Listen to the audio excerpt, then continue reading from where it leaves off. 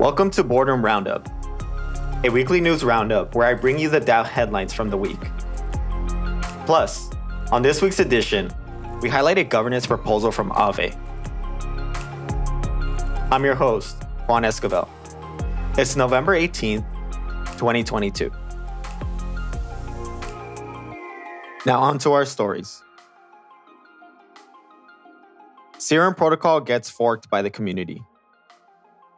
Following the fallout of FTX, a major Solana DeFi protocol was emergency forked to ensure its survival. On November 12th, Serum, a central order book for liquidity providers on Solana, was forked by members of its community to ensure the protocol did not go down alongside FTX.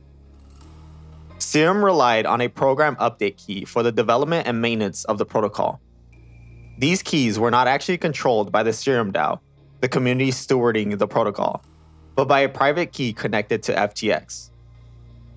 As a result, a group of prominent community members and developers rushed to fork the DEX. Due to the nature of open source protocols, the fork of Serum was able to be quickly deployed from the existing codebase. Serum is notable for its importance within the Solana DeFi ecosystem as it acts as a liquidity backstop for a number of other protocols. This new forked version is now being managed by a multi-sig controlled by a team of trusted developers. Jupiter, Mango Markets, and other DeFi protocols on Solana have announced plans to integrate with the new version of Serum. It is now unclear what will happen with the existing Serum token holders and its subsequent tokenomics, since the fork was described as an emergency temporary fix. Osmosis votes on the future of its grants program. The Osmosis community is currently voting on whether to continue its existing grants program.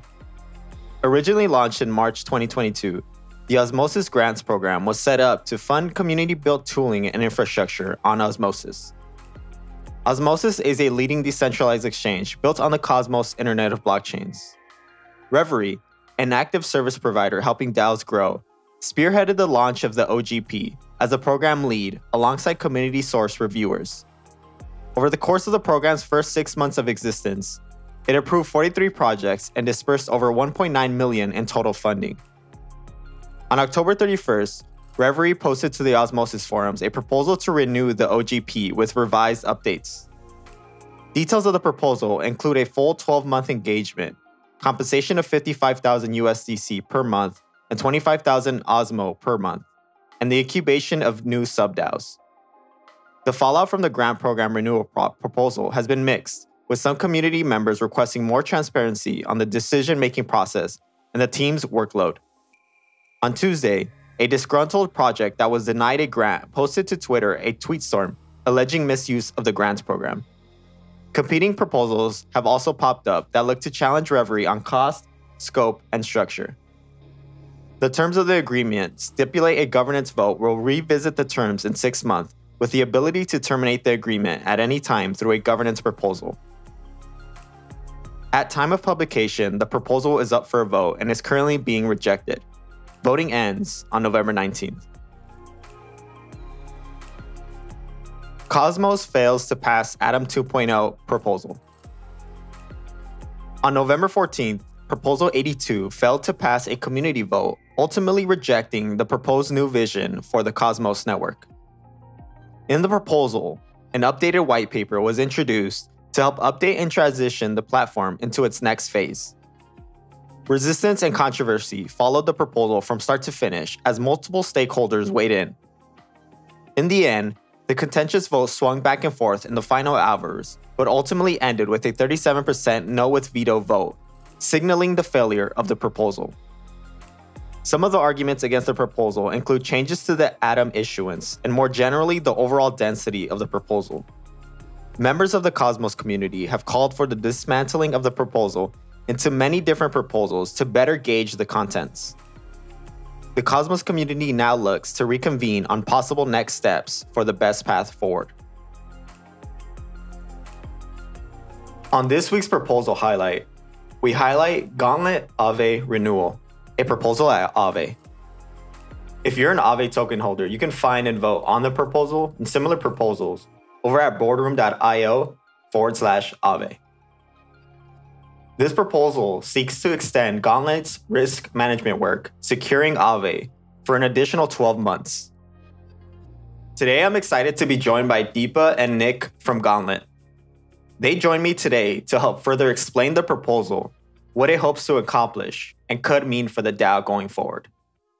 Welcome to the show. Hello. Great to be here. Can you provide us an overview of what exactly is being proposed? Let me give you some background real quick on Gauntlet. We're proposing a renewal of our dynamic risk management service and product with Aave.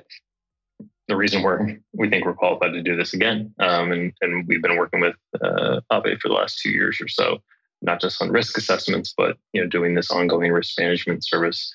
The founders, Jerome and Ray, come from high frequency trading and using the battle tested techniques of the algo trading industry to build this financial modeling platform, which is for a long time now informed Aave and others sort of on-chain protocol management, specifically as it relates to market risk. I'll let Deepa talk specifically about the proposal though. Sure. It's a continuation of our market risk management work with Aave for another 12 months. We've supported Aave formally for the past 15 months on risk management. What that looks like is running 300,000 simulations each week, basically a form of economic stress tests. And then these dynamically inform how we optimize Aave's risk parameters. For some concrete examples, this past week was probably a great example of some of our work sort of in a very tight format. So monitoring Aave during the market crash, things like monitoring liquidation levels, tracking spikes in asset utilization, proposing to temporarily freeze assets, things like that. So that's sort of the dynamic work that's happening as events sort of happen and unfold. There's also sort of one-off work that happens when we propose things like asset listings. So when those get proposed, we support the risk side of that equation. And then things like new market deployments. So as Aave expands across, as it migrates to V3, and then as it expands across V2 markets, adding our support there on the risk front to inform how the deployments happen. So that's kind of the basic work. What this proposal is doing is expanding our coverage as well. So this will include expanded coverage to all V2 and V3 markets for Aave. And then it will also include a new thing that we're launching this year is called insolvency refund. So basically what this does is it says if any of our market risk parameter recommendations cause any sort of insolvency for Aave, we will basically put our money where our mouth is.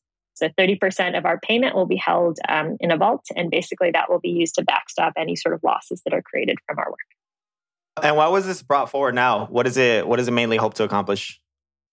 Yeah, good question. Yeah, so it's a renewal again of our current 12-month engagement. So that extends through December 4th. This engagement will pick up December 5th, 2022, and then extend out for 12 months. So that's kind of the why now. Obviously, our goal is to continue keeping Aave safe. So it's basically a continuation of our work. And what does the proposal passing mean for the DAO going forward? Yeah, for us, it's obviously really important that Aave keeps risk at a really strong level. There's a lot of folks now on the service provider side for Aave that are very, very much focused on keeping Aave as safe as it can be on the risk side. Obviously, this weekend is a great example of just where the market is pushing Aave and how we respond to it as a group. So for the DAO, this means sort of feeling of comfort, I guess, in knowing that there's a lot of folks thinking about risk. Us being one of them. We've been with Aave for the last 15 months now. So a continuation of our work, a continuation of that security on the risk side. I think what's exciting about going into this renewal or seeing how the Aave DAO has evolved over the year and change that we've been sort of dynamically optimizing parameters is that at least on-chain or at least servicing the DAO, we were pretty much the only service provider. It was quite lonely in the forums, but now we're seeing that the layers of the stack sort of being built out with BGD and Llama and others. So this community, which was usually just anonymous participants or individuals, is now different products and companies coming directly to the DAO, not as opposed to going to a core team, and working through the deployment issues, the migrations, the updates that are needed to sort of sustain growth for the DAO as it moves off of sort of the Genesis and core teams bandwidth into an open development cycle. Ongoing continuity as we grow our not only stake in Aave, participation and understanding of the different stakeholders' wants and needs is pretty exciting to see built out, and hopefully a good example for others moving forward. Thank you so much for joining us. Thank you. And that's this week's Roundup. I'm Juan Esquivel for Boardroom.